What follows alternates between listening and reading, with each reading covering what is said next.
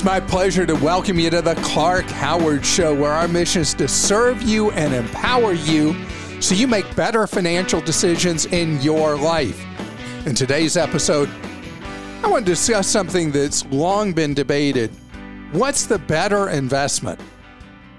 Owning real estate or stocks? And later, speaking of homes, many of us have been working at home. About a third of us have been able to have the privilege of being able to work at home part-time or full-time because of the pandemic. Looks like it's here to stay. So who pays the cost of you having to equip a home office, having a home office? I'm going to talk about that. So I will talk to people that are fellow real estate investors, which I am, as well as being big into owning index funds, stocks, that sort of thing. And people really get in their head that, oh man, owning real estate, that's the ticket to wealth. Or there are other people who say, I'm not doing that. I'm only owning stocks. And there's nothing wrong with doing both, being an investor in enterprises and owning real estate. But there are disadvantages to owning real estate different than owning traditional investments. Yes, it is true. Owning stocks, whether you own them through mutual funds, index funds, exchange traded funds, whatever, that it is in the short term far more volatile than owning real estate.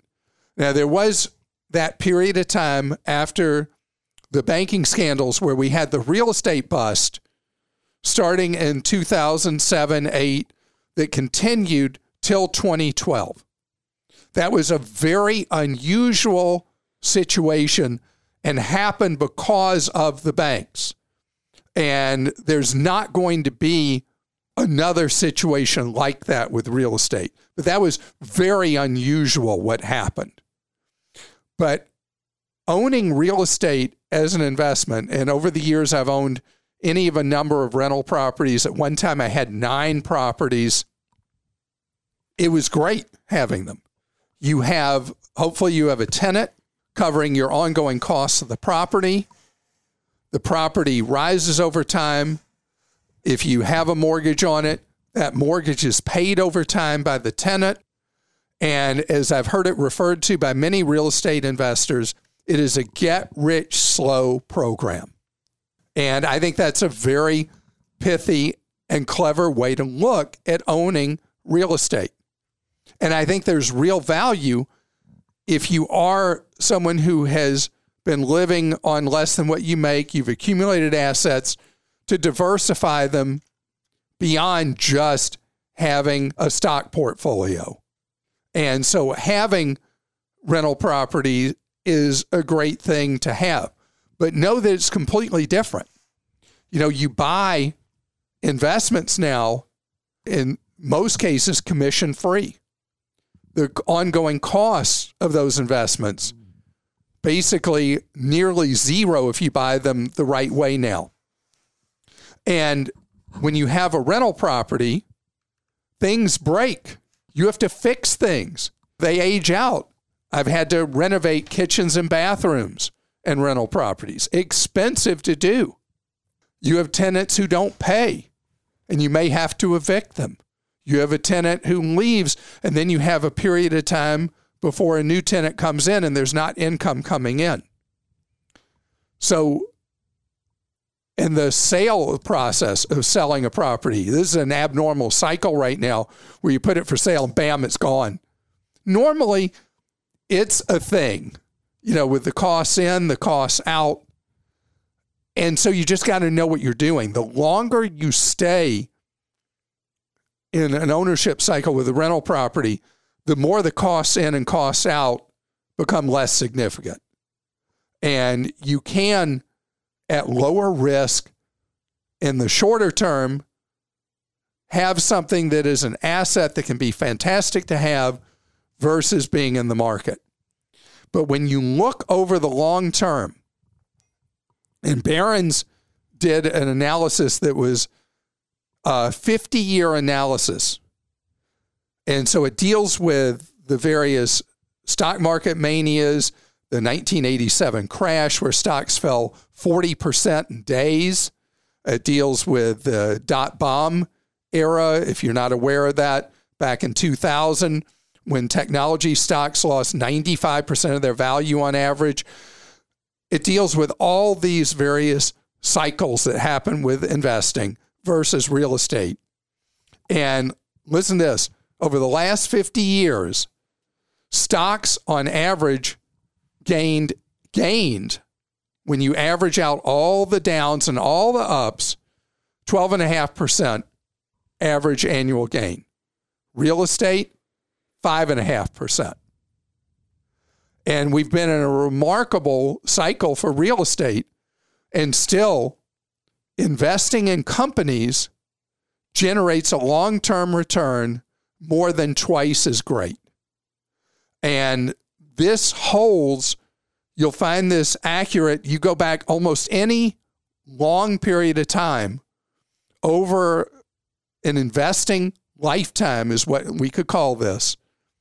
You're going to find that both do well for you, but over the long, long haul, investing in companies that are creating new products, new services, that will make you more money.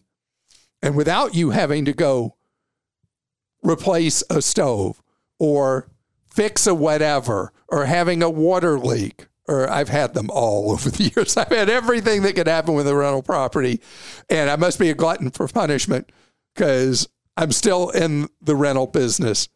I think it's a great thing to do as a diversification. But most of what I do is investing in the market, both domestic and international. And Krista, you want to take us a completely different direction here. Yes, although it's something that you are familiar with too as a dog owner. This is from Nancy in California. I own show dogs in Central California. No local pet stores can get Purina Pro Plan foods. They say Purina just won't supply it. Is the Ukraine situation or supply chain issue creating the empty shelves in the pet food aisles? It's not Ukraine. It is basic supply chain issues that predate Ukraine. They started during the pandemic with the shipping problems, the factory problems, because I didn't know this till the pandemic. We talked about it like 2 years ago first, that most pet food comes from overseas. Who knew? And so there's been issues with getting the pet food from the foreign manufacturers, getting the pet food canned. And mainly, if you've noticed, the biggest problem is canned pet food, not the dry pet food. I know we have 2 dogs. One of them has health issues, pancreatic issues or something, that including other things. High maintenance dog. Anyway, has to have this prescription dog food where the vet has to write a prescription for it, and getting it is so difficult, and we run low, and we're really lucky when we can find a shipment. And so I don't know when this will ease, but this is definitely a problem most magnified with the canned wet, as they call wet food.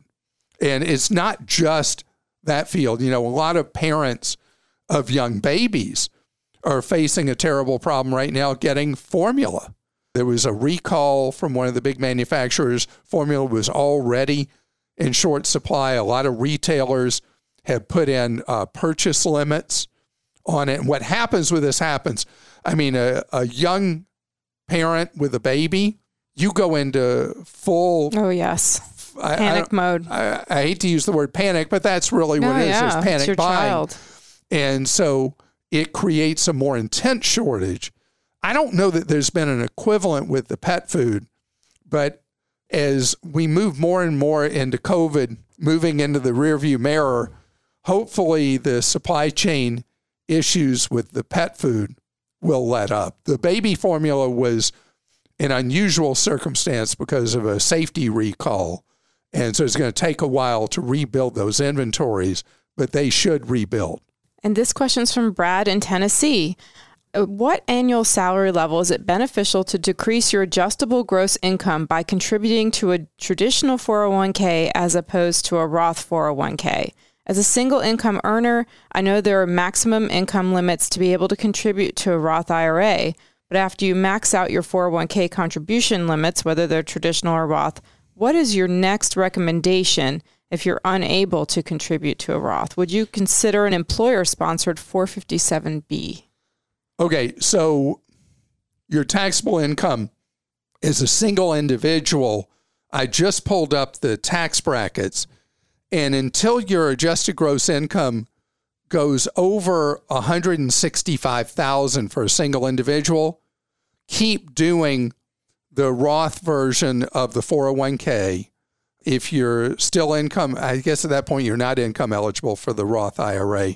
Doing the 457B, as long as the plan is not a high-cost plan, you got to look in and dig and see what the costs are on the employer-provided 457. If the costs are reasonable, then that would be an alternative. If the 457B plan fees are not reasonable, I would actually prefer you go into a straight investment account with extra money and put money into traditional index funds, a total stock market index fund, maybe an international index fund, spread the money out among various ones. I mean, the old rule of thumb is you do the domestic, you do an international, and then you do a bond fund, although people are really negative on bond funds right now. But why did I use that amount of money, the $165,000? Because up to that point, you're at a 24% max federal tax rate.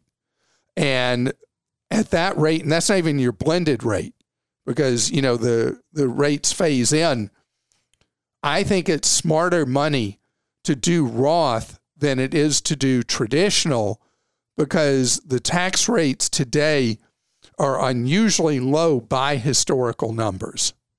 And this one's from Pam in California. My husband lost his pod key to our 2021 vehicle. The dealer will charge us $380 plus a service call to replace it. Is there an alternative option other than going to the dealer? This cost is outrageous. Well, Pam, I'm glad you're not trying to replace your husband for losing the expensive key. The good news is there are now third-party services that can replace most key fobs, and they usually price what they do at 30 to 50% below what the dealers charge. And they can do most of these fobs. There are various sources for it. I know a lot of times they'll do roadshow at Sam's Club, where you can have a key made it looks almost kind of sketchy. There's this van in the parking lot, and they've a sign, "Get a new key fob here." But anyway, it is on the up and up. I've done this too. I've done this very recently, actually, for our Mazda. I went to a locksmith, like lots of locksmiths in the area sell the key fobs, and then some of them also can program it for you, because a lot of times a dealer won't program one that you didn't buy there because they sell them on eBay. I mean, you can find the actual key fob in many places, but it's finding someone to do that programming. Right. So you don't have to, you're not a captive of the dealer most of the time for these very expensive key fobs. In the case of, we've had the question from people with Teslas where it's a unique kind of programming situation. And yes, you can buy the cards or key fobs on eBay, but ironically enough, many times they're more expensive on eBay than they are buying them direct from Tesla. It's just an unusual circumstance in that case. And got a question for you. Are you one of the lucky, roughly 1 in 3 workers who can work at home full-time or part-time, working from home, not having to commute? Well, there's a big push and pull, and I took the question a few times early in the pandemic. Who pays for the stuff you need to have at home to work from home instead of commuting? We're going to address that. There's been a debate ever since a lot of offices and areas went into lockdown originally in March of 20.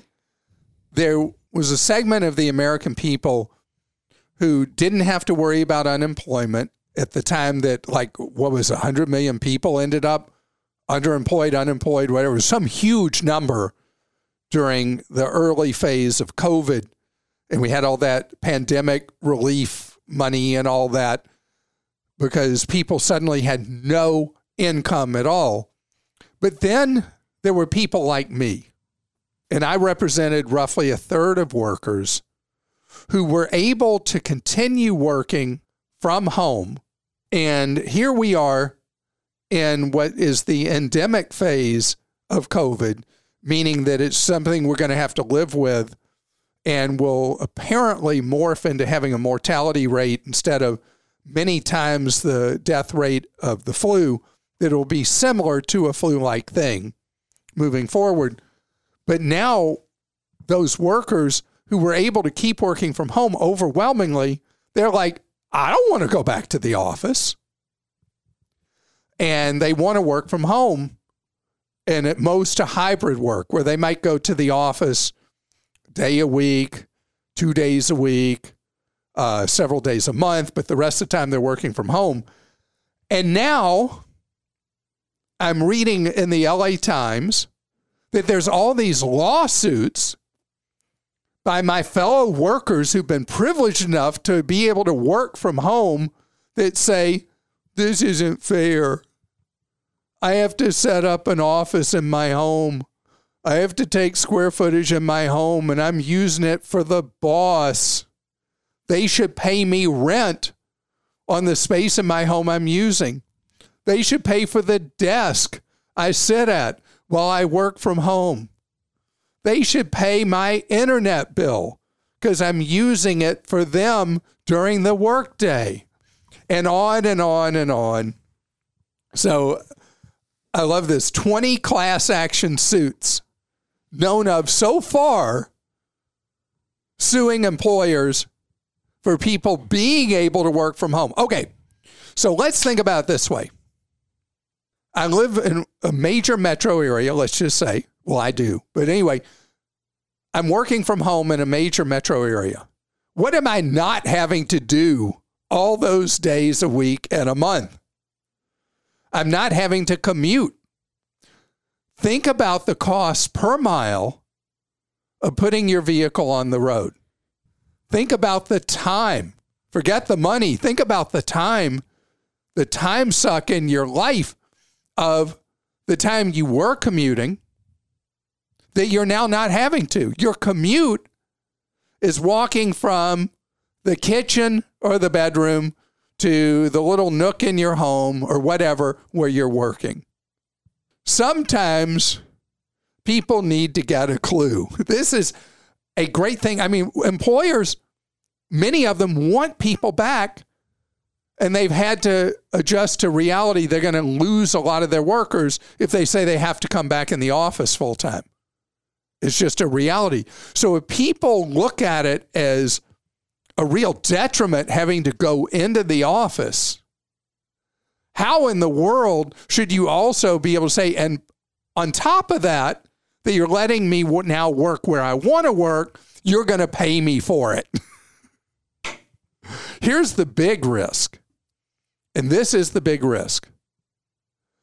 When you choose to work at home substantially all your time, if it's a choice now and your employer offers a hybrid working environment, I guarantee you the person who's present more in the office is the one who's much more likely to get promoted, if that's important to you, and get bigger raises, if that's important to you, than the person working at home. It is flat out human nature that people that are not present before the boss are more likely to be forgotten about at time for promotion and raises than the person who's there. Now, if your boss is also working at home and you're not going to be present around them anyway, if you were in the office, then fine, work at home and everybody wins.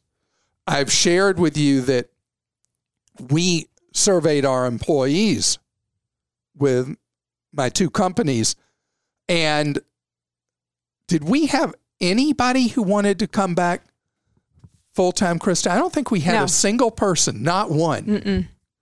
And we gave up all our office space at the end of 20. And we have just one small space for the Consumer Action Center for Tim Clark. And for the podcast. And for the podcast, yep. And other than that, we're saving, thousands of dollars every month, real money over the course of the year, not having the office space.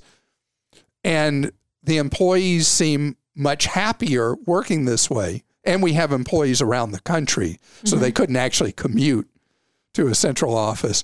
But, and we have used some of the offset of the rent to do events to bring people together occasionally, because you do miss that sense of camaraderie. At least we miss that on our team. And I do think you, over time, lose some company culture, and you also potentially have more turnover over the long haul when you're not present with each other. Human beings are social animals, and having time together is important. And that's why doing events together, doing meetings in person together, I think is really valuable. Me too. But wanting your employer to write you a check for rent for a portion of your place where you're getting to work from home, I don't get it. Don't worry, I'm not going to ask you for it. Okay. All right, we'll go to some questions now. This is from Shirley in New Jersey. I'm a Clark groupie and love your words of wisdom. I had set up my Vanguard sign-in to send me a text message only when Vanguard did not recognize the computer I'm using. I only use one computer to sign in and never on my phone. I just heard you talk about how important two-factor sign-on is, and I was wondering if I'm safe now or if I should change that to text message every time I sign in. I would change to text message every time. And Shirley, we did address recently the problems with texting two-factor authentication, and that industry is going to move to more secure ways of verifying you each time. So it's certainly not perfect or flawless doing two-factor with a text, but I think it's worth doing. And I never have a computer that I register with Vanguard as one that they don't need to verify with me with a text, because Vanguard has not taken the position of Fidelity and Schwab that is an ironclad protection of your money if your account is hacked into. And until Vanguard changes its stripes on this, you have additional risk with Vanguard that you don't have with the other two of my favorite children, Schwab and Fidelity. This is from Kay in Florida. My electric company offers a surge protection program. I live in a pretty untouched area for hurricanes, etc., but the program is expensive. What do you think? I don't recommend these surge protection plans from the power companies. They cost a great deal, as you said. The power company is making a huge profit on selling you the surge protection plan. You can put in your own whole house surge protection device. Well, actually, you need a licensed electrician to do so. But if you're going to stay in your home a good while, it's much, much cheaper to do that than pay for the surge protection insurance or subscription from the power company. Oh, you're in Florida. So in Florida, you face the ever-present threat of the afternoon thunderstorms with the lightning bolts. I think that it's a good idea to have a whole house surge protection system in place. This is from Sherry in Washington. Hello, I'm considering buying an adjustable bed. I'm finding that you need to buy an adjustable base and then a mattress and then a bed frame, and all have to be compatible. I'm leaning toward the Tempur-Pedic. What are Clark's thoughts about this? Well, Tempur-Pedic is an extremely expensive product. It's one that's polarizing because of its price point. And you're talking about everything being an expensive part you have to buy that has to be proprietary, that works together. Before you do anything, Sherry, I want you to go read. Consumer Reports has just updated their mattress ratings. I want you to go read their mattress guide. You can get access to it if you're a library member. In many jurisdictions, you can have lending rights to see it for free. You can pay Consumer Reports for one-time access. You can go to a physical library branch. You can subscribe to the magazine. But I would absolutely read their comprehensive information about buying the right and best mattress before you spend the huge money you're talking about on a Tempur-Pedic. I don't have anything against Tempur-Pedic other than the price is out of my budget. I mean, we bought our last mattress and carted it home. Costco has it on sale again right now. The Novaform, something, I should look up the actual name of it before I give it, because people are going to say, what is that mattress Clark talked about? Because it is on sale right now. I can't remember. It is the Comfort Grand Plus. And depending on the size you get, it's $80 to $150 off for Costco members. And it's one of the compressed ones. You just go to the warehouse, you pick it up, you bring it home. You don't like it, no questions asked. Costco will give you your money back and take it back. And it's just a few $100s for it. Like, I think $4.99 or something like that. It's very affordable. So it depends on the size. I should give these. So if you buy a queen, which is the most popular size, it's $489. You buy a king, it is $549. And in the warehouse, it'll be cheaper. That's the delivery cost. And that is something I like for you to look at, and look at what Consumer Reports says before you go spend thousands of dollars on an ultra high-end mattress. And I know there are people who believe if you buy one of these ultra high-end expensive mattresses that you will sleep better. I'm going to leave that to you. So this wraps You wouldn't up. be able to sleep. I would.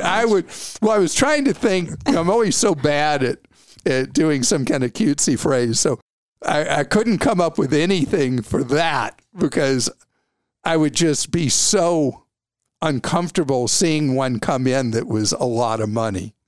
And by the way, on the thing you want with all the adjustable stuff, those are available at all different price points, all different manufacturers, but they are more than what I'm talking about with just a regular mattress. This does wrap up this episode of the Clark Howard Show. I hope that you've learned something today that helps you improve your life. That's what we're here for. And if you've heard something that really struck a chord with you, and there's a friend of yours or family member you feel could benefit, please let them know, because my goal is for you to feel more empowered in your life, to have more control in your life, and to have more control of your wallet. And I want to thank you for listening.